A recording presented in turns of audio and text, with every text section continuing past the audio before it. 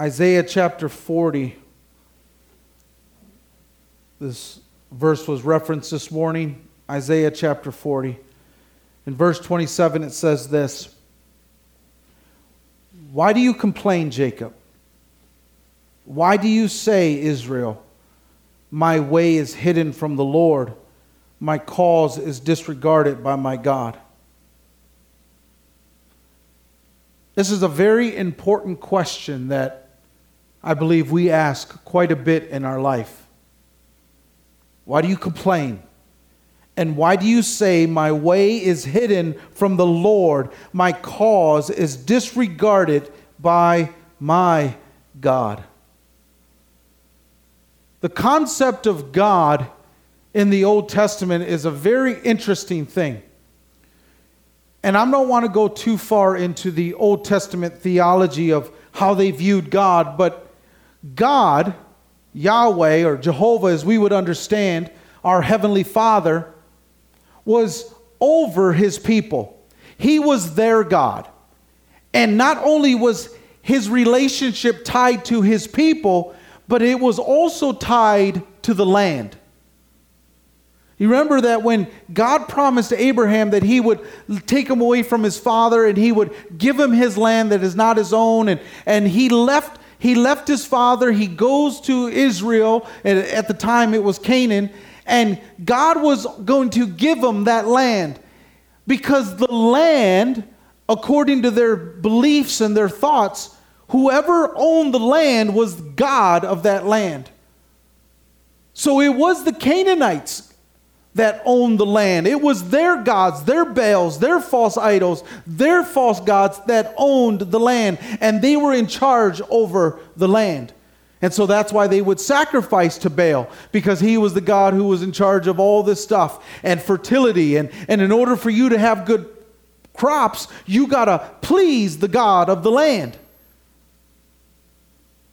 Israel also understood that God was tied to their land. And if you notice, land is very important in the Old Testament. Give you an example of this. Remember the story of Nahum, the officer that had leprosy, and he was incurable. He was a great guy, but he was incurable. And so he was talking to his wife one day, and his wife's servant, who was kidnapped or taken from Israel, was there. And she said if he only knew the prophet, he would be healed. And so they convinced Nahum, go to the prophet and you'll find healing there. And so Nahum, he's like, all right. So he goes to the king and he says, hey, I want to go, if you don't mind, I want to go visit Israel. There's this prophet there they say who has great healing powers. Would you allow me to go? And the king says, no problem, Nahum. I love you, man. You're a great guy. You're one of my best. So I'm going to write a letter for you, and I'm going to send you to go over and get healed by this prophet. So Nahum takes this letter, and he goes to the king of Israel. And the king of Israel reads this, and he's thinking, what in the world? Why is he putting this pressure on me like I'm God and I could heal him? And so Nahum is discouraged because, the Israelite king is not wanting to help. He thinks it's a trap. So finally, Nahum's returning and the servant's like, man, go. And so finally he gets to Elisha's house. And he knocks on the door. Boom, boom, boom, boom. And out comes the butler, his assistant. Nahum's getting ready, because he's got all his uniform on. He's looking good. People around him, surrounding him. He's a very important guy. And he opens the door, and it's the prophet's assistant. And Nahum's like, what is going on? When someone of royalty comes, you send the prophet. And so the assistant tells Nahum, well, listen, just go and dip 7 times in the Jordan River, and my master said you'll be healed. Thanks. Have a good day. He gets furious. How dare this guy at least have the nerve to come to my face and tell me, don't send your servant. And he just goes off in a huff and puff. So finally, the servant's like, hey, if he told you to pat your head and rub your belly 7 times, do it. Whatever it takes, do it. And so he goes and dips, and you know the story, he gets healed. Something interesting then happens in the dialogue, and this is going to show you why God was tied to the land. Nahum goes back to Elijah, and Elisha's finally talking to him. And he says, listen, I know that your God is real. I know that. I just want to let you know that there's like once a year, I got to take the king because he can't walk that well, and I got to help him, and I got to bow down with him to this other God. I got to bow down to him. But I'm only doing it because I got to do it for the king. Please. And Elisha says, that's okay. I understand what you're doing. That's okay. Because he knows that he's not bowing down to this God. He's bowing down because of the king. And Elisha says, I understand. You're put in a terrible situation at work. That's okay. But then Nahum says something interesting. He says, is it okay if I can take as much dirt with me? Why would you ask for dirt? Because Nahum knew that God was over this land. That God was over this land, and he wanted to take the dirt. He wanted to take the dirt back with him. Now, we don't know what happened, what Nahum did with the dirt, but I could just imagine that Nahum in his house says, honey, we're gonna lay out a little dirt here. And she's like, you better sweep that up before you no. Because the God who healed me is over this land. Now, that's just my thoughts, what happened. But isn't it interesting that he wanted dirt, as much dirt as he could take? Why? Because he knew that God, our Heavenly Father, was over the land of Israel.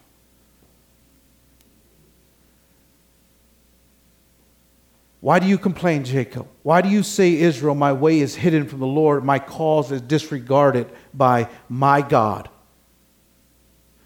To understand this verse, you must understand that they're complaining. They're upset because they think that God has forgotten about his kingdom, about his land, and his people in that land. So many times in our life, we forget that God is still over our land. He's over our home. He's over our family. He's over the very place that we walk, because he is God of us. He's our God. And not only is he God of our life, but he's God of our home. That's why you can never stop praying for your family. You could never stop believing for your family. Because when they step presence in your home and you are serving your God, he is not going to let that moment go by. He is not going to let that moment go by. That's why we pray, God, be with us, be in our home, be with us, God. And people have come over to our house. And my friend Steve, he's the local photographer. He's got a good eye. He sees things. He sees things all the time. And he knows what aesthetics looks like, how things are supposed to look. And he walked into our home one day and he said, wow, this is a beautiful home. And we're thinking, man, we put it together with tape. You know, I mean, but my wife does a great job decorating and doing everything. But he came and he complimented our home. It's not like, we shop at the finest stores. It's not like we have furniture that hasn't been cleaned and washed and flipped because of the vomit stain on the other side of it. It's a home. But I really do believe that what Steve was referencing was, and I mean this with all my heart, was that there's something special about this place. And I know what it is. My wife knows what it is. It's not us. It's the presence of God. You see, why do you complain? Why do you say that God is disregarded you? He's not. He is not only watching over you, but he's watching over your land. He's watching over your family. He's watching over you.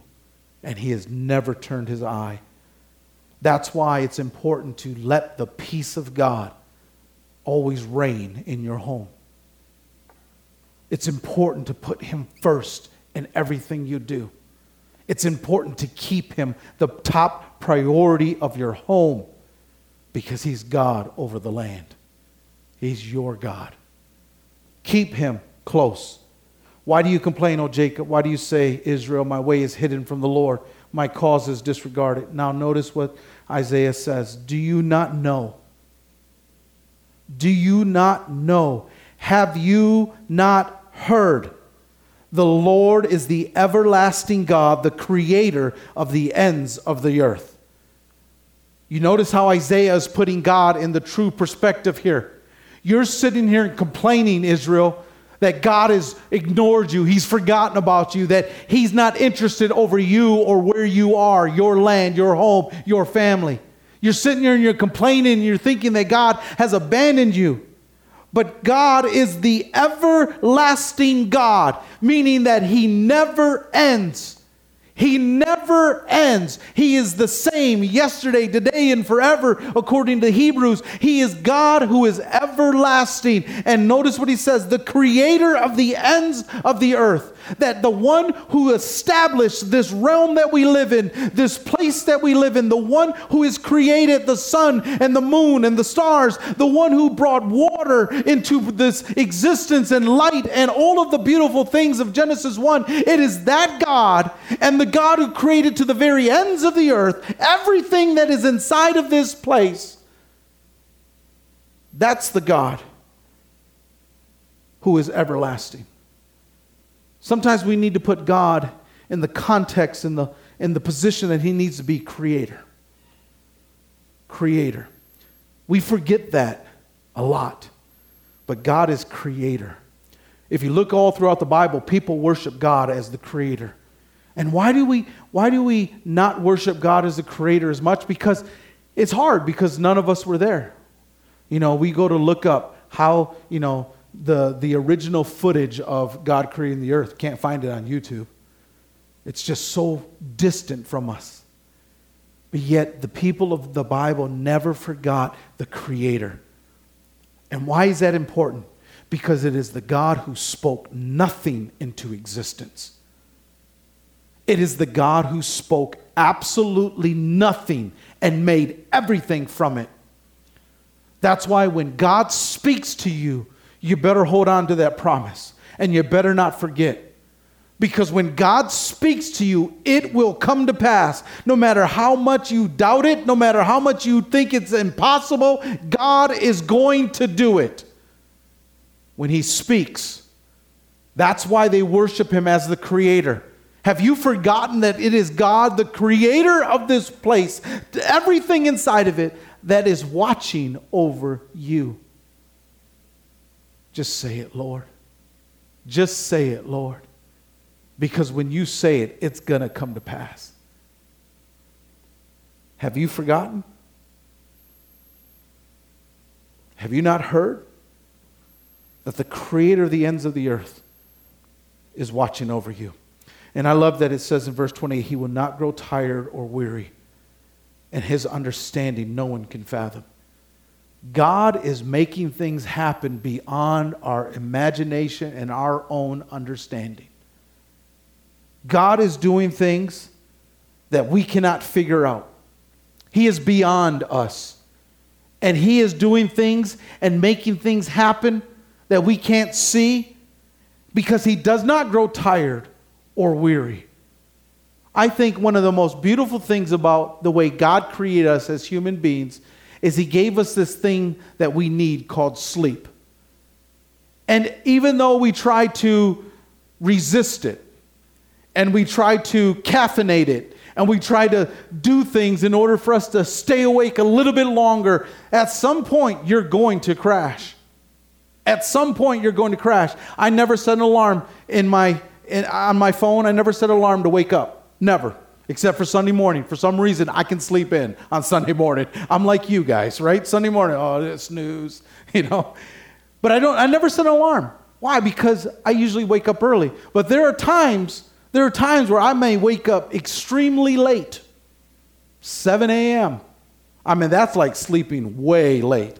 But you know what? I've learned that my body needed the rest. We need rest. We can't just continue to go on and on and on. We get tired. We get sleepy. We get exhausted. And God created us with this limitation. And I believe it's one of the coolest things that God did, because God is reminding us, you are you and I am not like you. I don't grow tired. I don't grow weary. And so finally, when you are there resting and getting some sleep, I finally can do things on your behalf, because you're too busy trying to make it happen. You're too busy trying to make it all come together. If you just let me do it. And so I believe that God just says, okay, it's time to sleep. Put you to bed and say, okay, I can move on his behalf, on their behalf, on her behalf. You see, God is not going to give up on us. He is not going to grow tired or weary. And he is going to do things beyond our understanding. Verse 29, he gives strength to the weary and increases the power of the weak. I love this. I love this because the Bible says he gives strength to the weary and increases the power of the weak. That there is something about God who looks at us and says they're not even the strongest. They're not the sharpest. They don't have all the resources. Look at these people. They choose to live in a state and it's cold one day, hot the next day, and freezing ice the day after. They live in this state called Minnesota. They're crazy. Not as crazy as Iowa. I'm just saying, but crazy.